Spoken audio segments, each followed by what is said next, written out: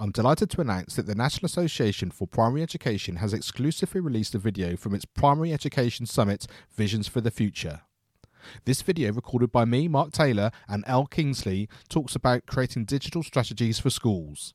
This video is available for you to watch now at educationonfire.com/blog, which I really hope gives you a taster of some of the amazing content that was available as part of that Primary Education Summit. That's educationonfire.com/blog. Hello, my name is Mark Taylor, and welcome to the Education on Fire podcast. The place for creative and inspiring learning from around the world.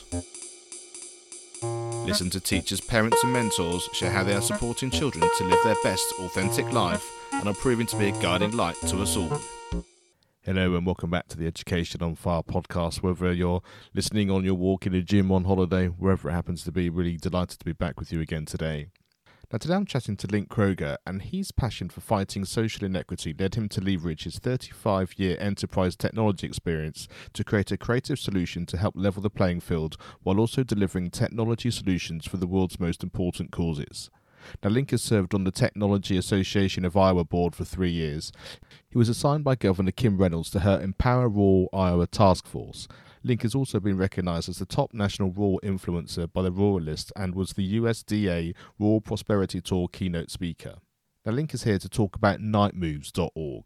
At Nightmoves, they empower Native American, rural and urban underserved communities and employ them to break through the barriers blocking social economic inclusion. Their teams are passionate about solving the big, hard-to-talk-about issues, or better yet, about improving solutions already in motion that just need a little bit more ingenuity to get them across the finishing line. They bring affordable tech talent to help address bigger issues. No issue is too big and every issue matters. Their team looks at how they can help with poverty, human trafficking, homelessness, food insecurity, and a whole lot more. And Link takes us through exactly how they talk to young people, how they serve the community and bring everybody together. So I really hope you enjoy this. This is my conversation with Link Kroger about nightmoves.org. Hi Link, thank you so much for joining us here on the Education on Fire podcast. Let's start off first of all by giving a brief description in terms of what Night Moves actually is and how long you've been involved in it. Hey, Mark. Yeah, thanks for having me on. So Night Moves is about a 2-year-old organization, and it actually started as a nonprofit off of an initiative from my last company. But it morphed this year into a social benefiting or limiting profit company with the exact same mission. And the reason we converted from a nonprofit to a limiting profit model is basically for us to really make the innovative impact we need to do. My attorney kept telling me, hey, you can't do that as a nonprofit. So I said, well, fine. We can do this as a social benefiting company. And if we make $1 a year, we meet the criteria of a company. So, and I really, and I don't, you have to tell me like in the UK, but in the US, the social benefiting model is just really starting to get steam from a perspective of, creating a company with a primary purpose that helps society. And it's really not about making money. But I don't know if you've seen much in this area yourself. A little bit, and I think like you say, it's very easy when you've got a great vision for something that you're doing to help people. You need the vehicle that's going to give you the most flexibility and able to sort of make that happen, don't you? And if you sort of feel like you're sort of hand tied a little bit because it has to work in a certain way or there are certain regulations, then it makes sense to use those sorts of models, which are becoming more prevalent. Tell me how a little bit of that sort of technology background that you're in and why this became such an important factor for you. Yeah, I'm kind of old. I hate to say that, but it happens to all of us. But after 35 years in the technology industry, working for Fortune 500, working for commercial software, Seattle-based company, Department of Defense, consulting, I watch companies in their diversity and inclusion program being really, really unsuccessful, right? I mean, most diversity and inclusion programs and companies end up just how do you end up moving the talent between companies and not actually creating diversity and inclusion, right? The business world kind of counts on the college system to create the amount of entry level talent and diverse talent they need. Although you do see a slight increase in like apprenticeship programs, which are designed more for the left behind or underserved or at risk populations. But I in my last company, it was a consulting company, and I was fortunate that it was small. It was about a $55 million company, and I was the COO, so I had a lot of latitude. And I was like, our primary, us selling technology consulting services, our primary competitor is offshore, right? Like India primarily. I was like, there's no reason we couldn't be doing the exact work we're doing in rural towns or let's say in, just anywhere, right? And so, but the problem is those areas don't have an education structure.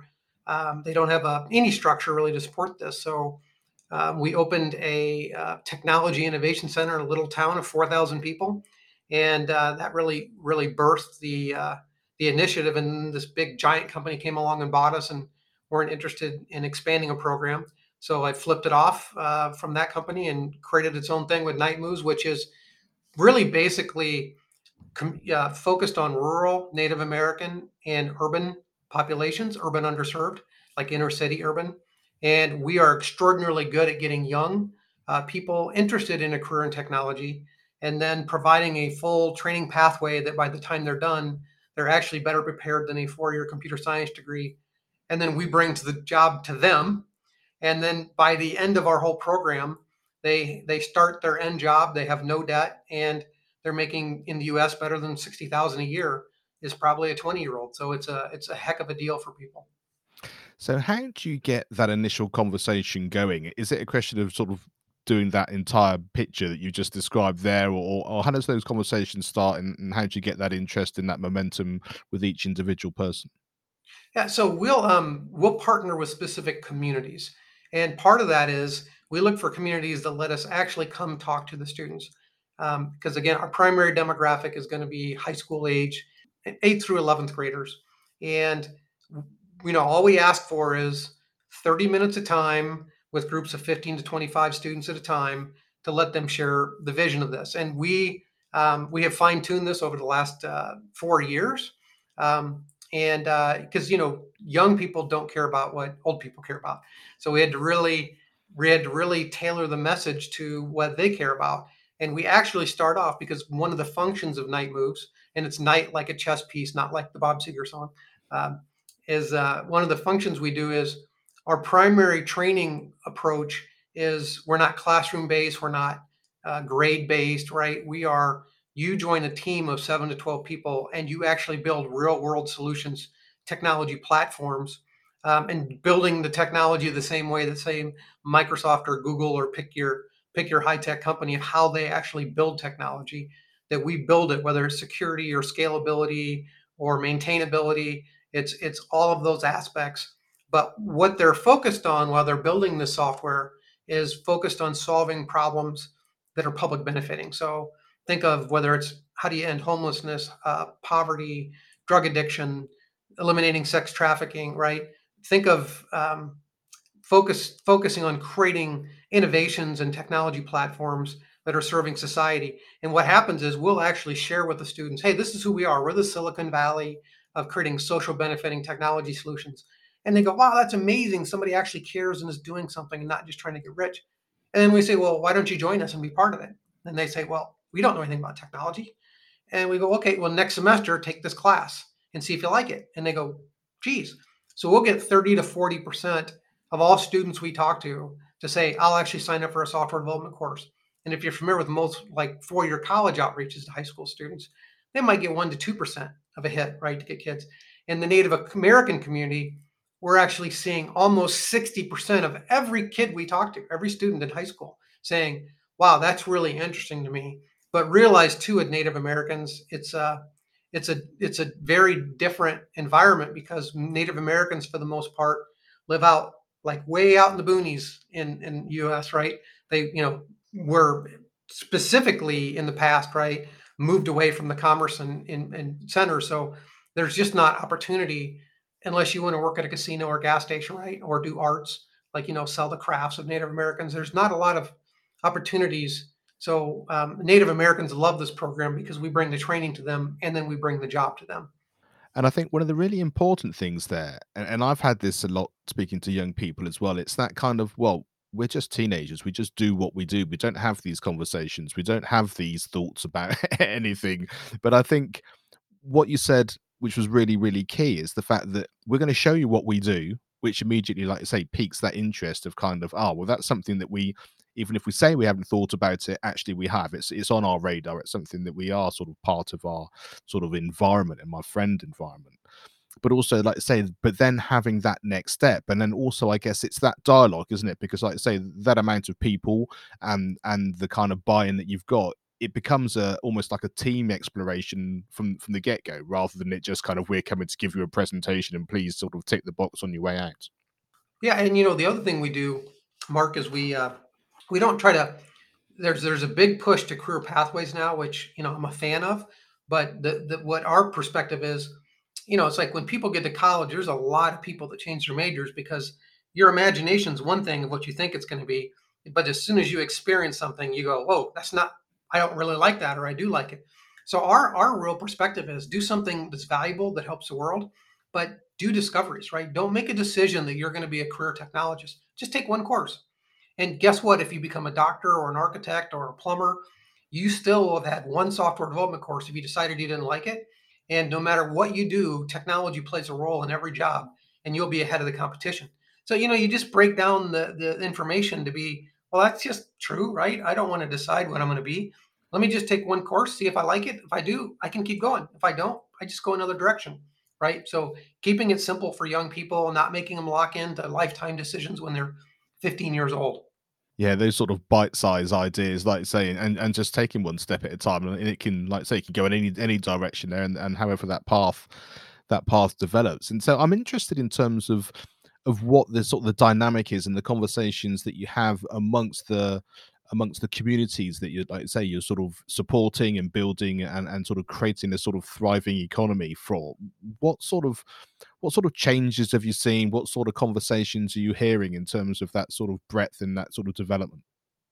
Well, communities get really excited about this program because we're not just like this online program that's a online. We're not a boot camp or a code camp. We're a fully immersive experience, but we partner with specific communities that are good matches for us. And if you go to our website, nightmoves.org, if anybody's interested, you can look and we show here's what we look for in a community that's a good match for us. And our end goal with this is every year after the engine's fired up, creating 15 to 25 of these high paying jobs every year where people can stay where they live. And if you think about even on the inner city side, if you look at big cities, generally we run into gentrification, right? When we try to revitalize a distressed area of a bigger city, because we end up putting money into those areas, restoring and driving the people out that live there because it becomes too expensive to live. Whereas our perspective is let's go operate in those communities and let's uplift the people in them and get them to uplift that community, but doing it with the people that are in those inner city neighborhoods. And I think what I find most exciting about it is the fact that, like you say, it's not that you're going to be producing this particular technology, or it doesn't have to look like X or Y, which I think gives people a little bit more kind of breadth and in terms of time and understanding, as opposed to this community is successful because it has coal, or this is successful because we're now building engines for cars, which we know is fine while it's all there, but then of course that can change very quickly, or policy can change or whatever. Whereas this is much more about there's going to be an infrastructure here, but also it can morph. You're going to have the skills which are going to help you develop wherever life starts to change going forward, rather than this is a sort of a limited time and we're not quite sure after that. Yeah, and you touched on like auto industry or manufacturing, coal. We actually, if we're working with a coal community or whatever community it is that already has a presence there, we want to focus on that because you look at like West Virginia, right? There's multi generations of family who've been in the coal industry, but it's not. I don't. My prediction is it's not going to be real long before the substances that are in coal are actually more valuable to extract them and use them for all of the innovations that are happening with the substances that are in them. It's going to be more valuable than burning the coal. So why not take those people that have been part of multi generations of it and convert them and uplift them and get them the education they need to be technologists in that same industry, and stick with something that's been multi generational and add to it, but just in a different direction. Yeah, yeah, for sure. And like I said, that's perfect, isn't it? Like I say, that just slightly change of path, but using the skill factors there. So Take us a little bit. You sort of mentioned the sort of the companies from before and how Night Moves is now in sort of these last few years. Take us through sort of the journey in terms of the Rural Task Force and some of the work that you've done with governors, just to sort of give us a perspective on that part of the journey as well.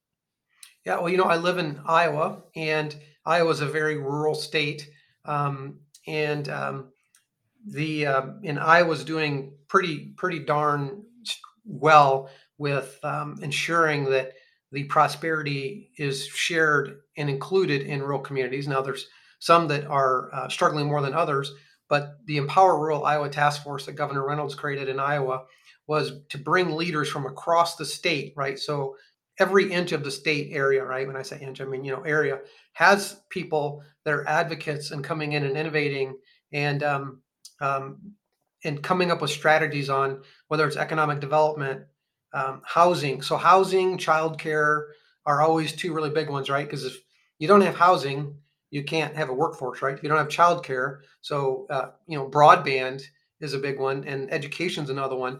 But what our task force responsibility is saying how are we continually making every community in our state a better place to live, and coming up with strategies that whether it's hey, how do you maybe you have a developer because you have a rural community that could only afford to build 5 houses, right? And that's really expensive if you build 5 houses versus if you make an order for 200 houses. So what if we did an order for 200, but then we let 50 communities buy up to two of those and get just do that bulk purchasing. So ideas or ideas in any direction, and then executing those plans to implement those ideas across the state. And it's interesting, and I think from an education point of view, I think that flexibility that you have there, that sort of business acumen in terms of knowing how these things work and having a plan, like I say, in each of these different areas to support everybody. I think that with like you say, the idea of being able to how you approach getting young people involved in what you're doing and all of that. I think that mind shift, I think from a modeling point of view, when young people see that sort of thing happen, when they start to understand that this is what's going on by the people that are implementing these things or have who have influence in these sorts of task forces or kind of groups of people that are kind of helping shift and give some kind of vision for the future. I think that becomes an empowerment all on its own in many ways. Yeah, in fact, to plus one on that, when I'm meeting with a set of community leaders in a really any community, but I'll say, well, okay, let's look at your demographic of your community leadership that's in this room. There might be 5, 10, 15 people there, probably all above 50, maybe a couple in their 30s or 40s. And I'm like, well, if you really want to be inclusive here and get ideas, you need to get a couple people that are, 18 to 25 on this board. And you may not like their ideas, but they're going to give you where they're at, right? Because most, especially in rural, most of the investment the community makes goes more into children, like pools, swimming, childcare, and there's not a lot that goes into investment for people that are 18 to 30-year-old to keep them there, right? Because in rural, when people graduate high school, they generally leave and come back, on Christmas to visit family. And so, how do you start getting ideas that from all your different diversity of people groups that live there and age groups is and they just hadn't thought about it. I go, even if they're not on your board, if you could just do some focus groups, right, of getting the young people in and say, hey, where do you think this community should be going? What are some key ideas? And those people have great ideas, by the way, and it really opens the eyes of that community leadership group. Yeah, and I guess from those conversations, like you say, you can start to create those things, which are sort of hopefully sort of give them a community and a sense of wanting to stay. And I'm curious from a UK standpoint because in my experience, you often hear, like you say, that kind of if you leave school and you go to the big city, whether that's New York or LA or wherever it happens to be. But from a real sort of practical sense, you just said that's the kind of mindset and what often happens. But how far do people go? How big does the city need to be or the state in order for that people will then go to it? And what is it that how big or how much of a structure do you need to have to keep people at home? Well, as long as they have broadband to the town, and most in the United States, most small towns have fiber at least to Main Street, right? Now, your exception would be your mountain states like the state of Washington or West Virginia, because mountains make running broadband and fiber and cable really difficult, right? But if you get outside of those areas, your at least Main Street areas will have fiber to it, which is pretty shocking, right? So we'll do is work with the community, and one of the priorities for that community is they actually have like a co-working space on their local. I mean, and you have to look at too, these little towns, they might only have 20 to 50 total businesses like in their Main Street area, right? Because it's a town square kind of thing. But to get one of those, and there's empty retail, spaces in every rural community, right? I mean, in the U.S., rural communities love Walmart, they love Dollar General, they love Amazon, but rural Main Street retail does not, right? Because it just takes their business away. So you have a lot of these spaces. Well, let's take one of those and turn it into co-working space. Now, if people can get internet at home, that's great, but that's a bigger problem in rural, right? Is getting it high speed to the residences. But also, young people want to work around each other, right? They want to be with each other. So having that local high tech, co-working space is important in rural.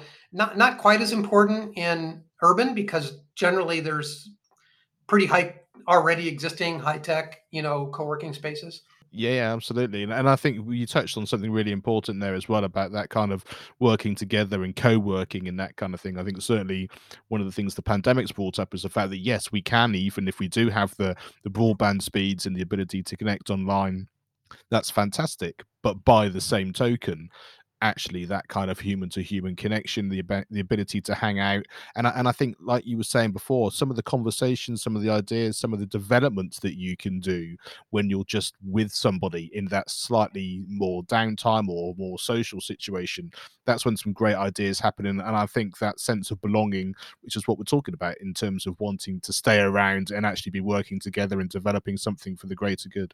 Yeah, and community leaders are really surprised, Mark, that their youth want to stay because there's this belief that there's nothing we can do to keep our youth, and it's really opportunity, right?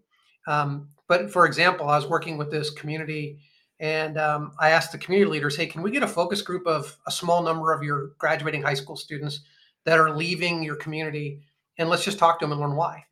And so they had 5 students. They were all seniors in high school, and they were graduating, and they all 5 said we're leaving our hometown to do something else.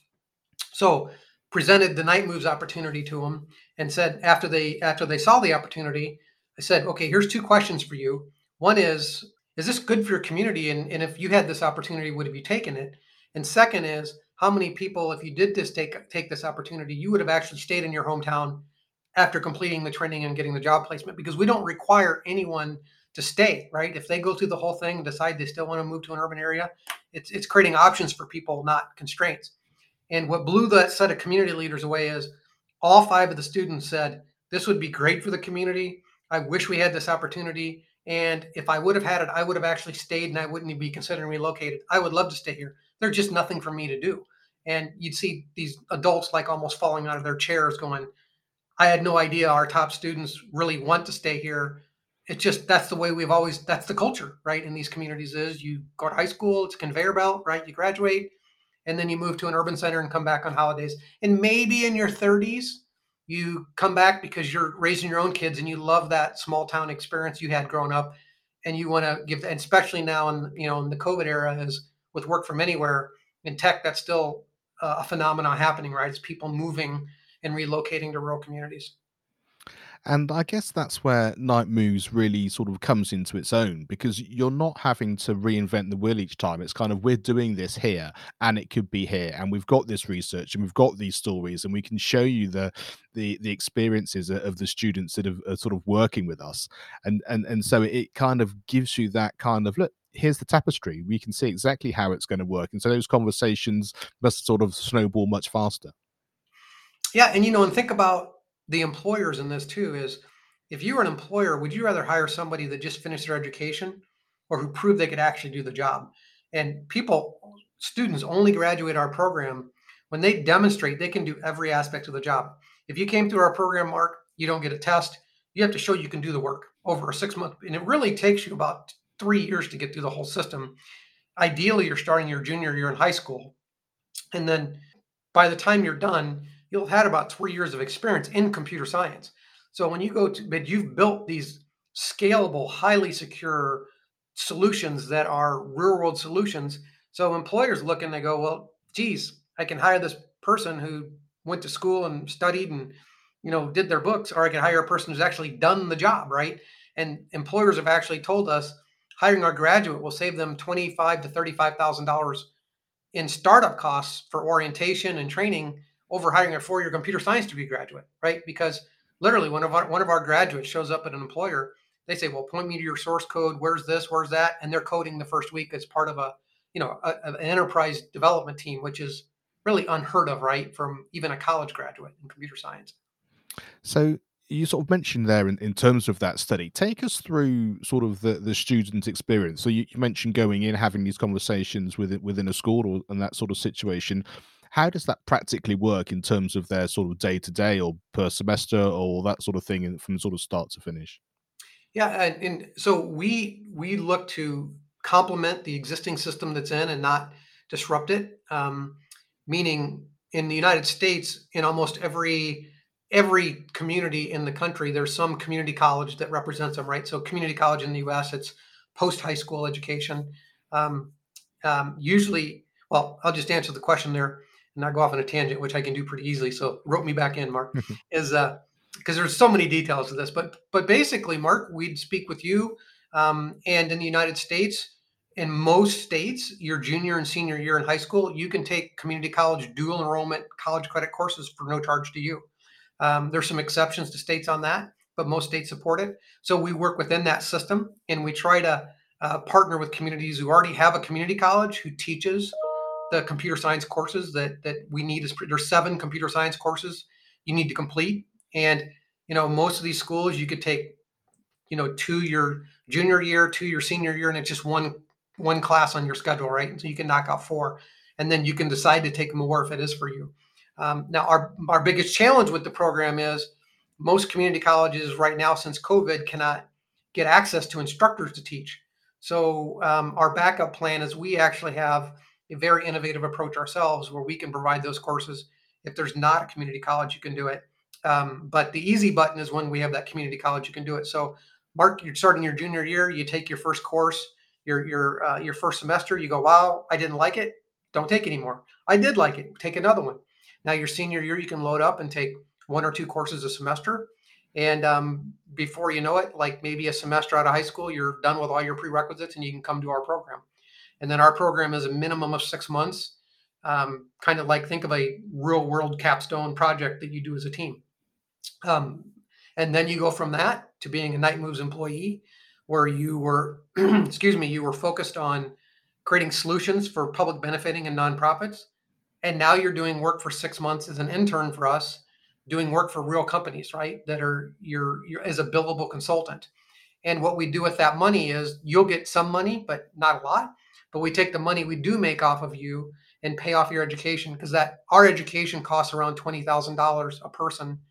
And what we do is, if you meet our criteria, Mark, you don't have to pay for this up front. In fact, if you don't get the job at the end, you don't pay for it. So it's a guaranteed job. So you have really nothing to lose. And so imagine that, right? You start your end career with zero debt and starting ahead of where a 4-year computer science graduate would be in preparation of actually being able to deploy your skills in a workforce. And I think that's a conversation which I think is more and more prevalent in so many households now in terms of what was deemed to be the traditional route. I need to go to this college, I need to study in this way. um, People are thinking, hang on a minute, this is having a bigger effect on me for the next 10, 15, 20, 25 years, all the way through your career. And so people are already looking around. And so I think this comes in sort of really great timing in terms of not only can the actual study part of it be different, like say your way into work is different, the whole way that it's going to be funded is going to be different, but almost going full circles, like we said before, the modeling and the actual example of how life can change with that different way of thinking and actually having things set up differently. I think that kind of opening up of what's possible is probably going to be where the solutions that we have in the current climate are going to be really, really important.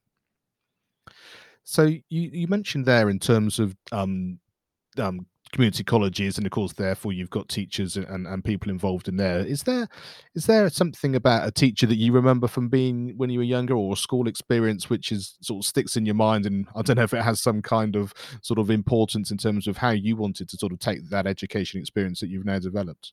Well, I can say that my freshman year in high school, which is ninth grade, is I was really struggling academically, and I had a algebra instructor, Mr. Trillinger, and I got my report card my first semester, and he gave me a B minus, and I made the honor roll. And if he would have gave me what I deserved, a C plus, I would have not made the honor roll. So I went to Mr. Trillinger and I said, "Hey, I only had a 78% in your class.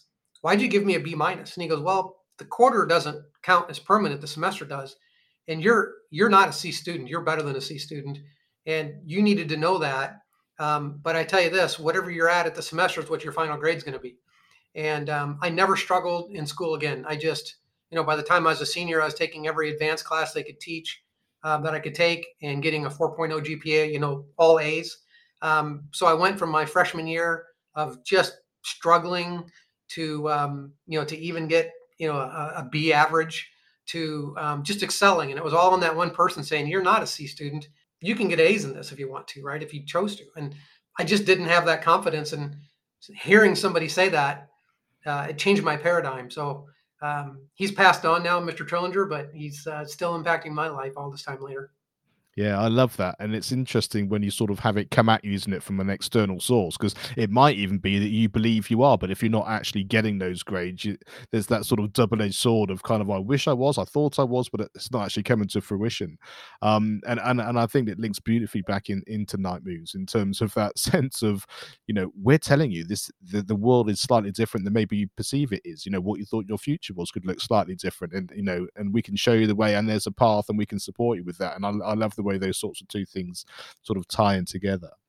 Is there a great piece of advice that you've been given that you'd like to share? Or this might also be maybe some advice you give your younger self now, looking back, and of which I often caveat, as we sort of alluded to earlier in the show, that teenagers or young people don't necessarily want to take on that kind of advice that they're given or what they've been shown. When you're a kid growing up, everybody says how much you grew, right? Oh my gosh, you grew so much. When you're a kid, you don't feel that way, but everybody's telling you that.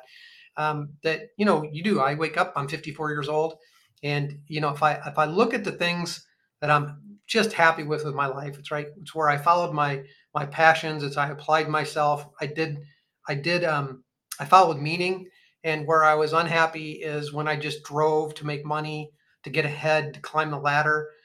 There's no good in that in my life of what I did, right? And then balancing your health with that, because if you get so driven to succeed, I think you destroy your life. So my advice would be, working for a big company and being grand poobah of something in that title. If that's your goal, great, but you're going to have a much better life if you focus on really doing what you love, solving the problems you love to solve, and not worry about getting rich or making lots of money or how you look in other people's eyes. Just really meet those people, get those love relationships, take care of yourself physically, and don't have a goal of climbing the corporate ladder. But you know what? You'll probably climb the corporate ladder faster, and you'll be much healthier when you get there if you follow that approach. Absolutely. I love that. And it's that kind of letting go to succeed, isn't it? Like you say, there's something about the giving, which means that you receive. There's something about just letting go, which allows the sort of the stars to align, as it were, to give you what you want. But like I say, your focus is exactly as you so perfectly put, just means that everything just kind of fits in, I think, into a kind of a human kind of rhythm, which is supportive from both sides of that coin. Now, we know resources are really important for so many people, and this can be professional or personal. But is there a podcast, a video, a book, a film, or anything which has had an impact on your life, and why was that? I'd say probably the biggest impact to me was I don't know if you ever seen the movie Schindler's List. Mhm.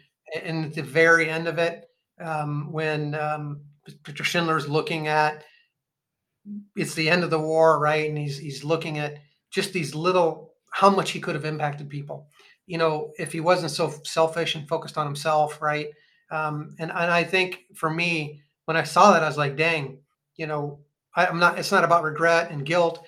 that's a great perspective to see at the end of your life, right? Is what could have you done to help people?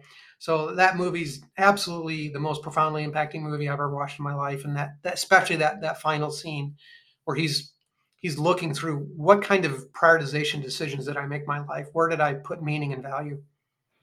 And I think when you have that perspective and that knowledge, especially early on in your life as well, then that gives you that momentum and that ability to, like I say, put that best foot forward and make those decisions in a way that's going to be so impactful for people around you, which yeah, is exactly what you're doing with the way that you set yourself up there. And just finally, the acronym FIRE is obviously important to us here at Education on Fire. And by that, I mean feedback, inspiration, resilience, and empowerment. What's one of those things that strikes you as sort of an immediate thought, which is important? For me, it's feedback loops. I'm a big PPK believer. I don't know if you're familiar with like lean startup, but pivot, persevere, or kill.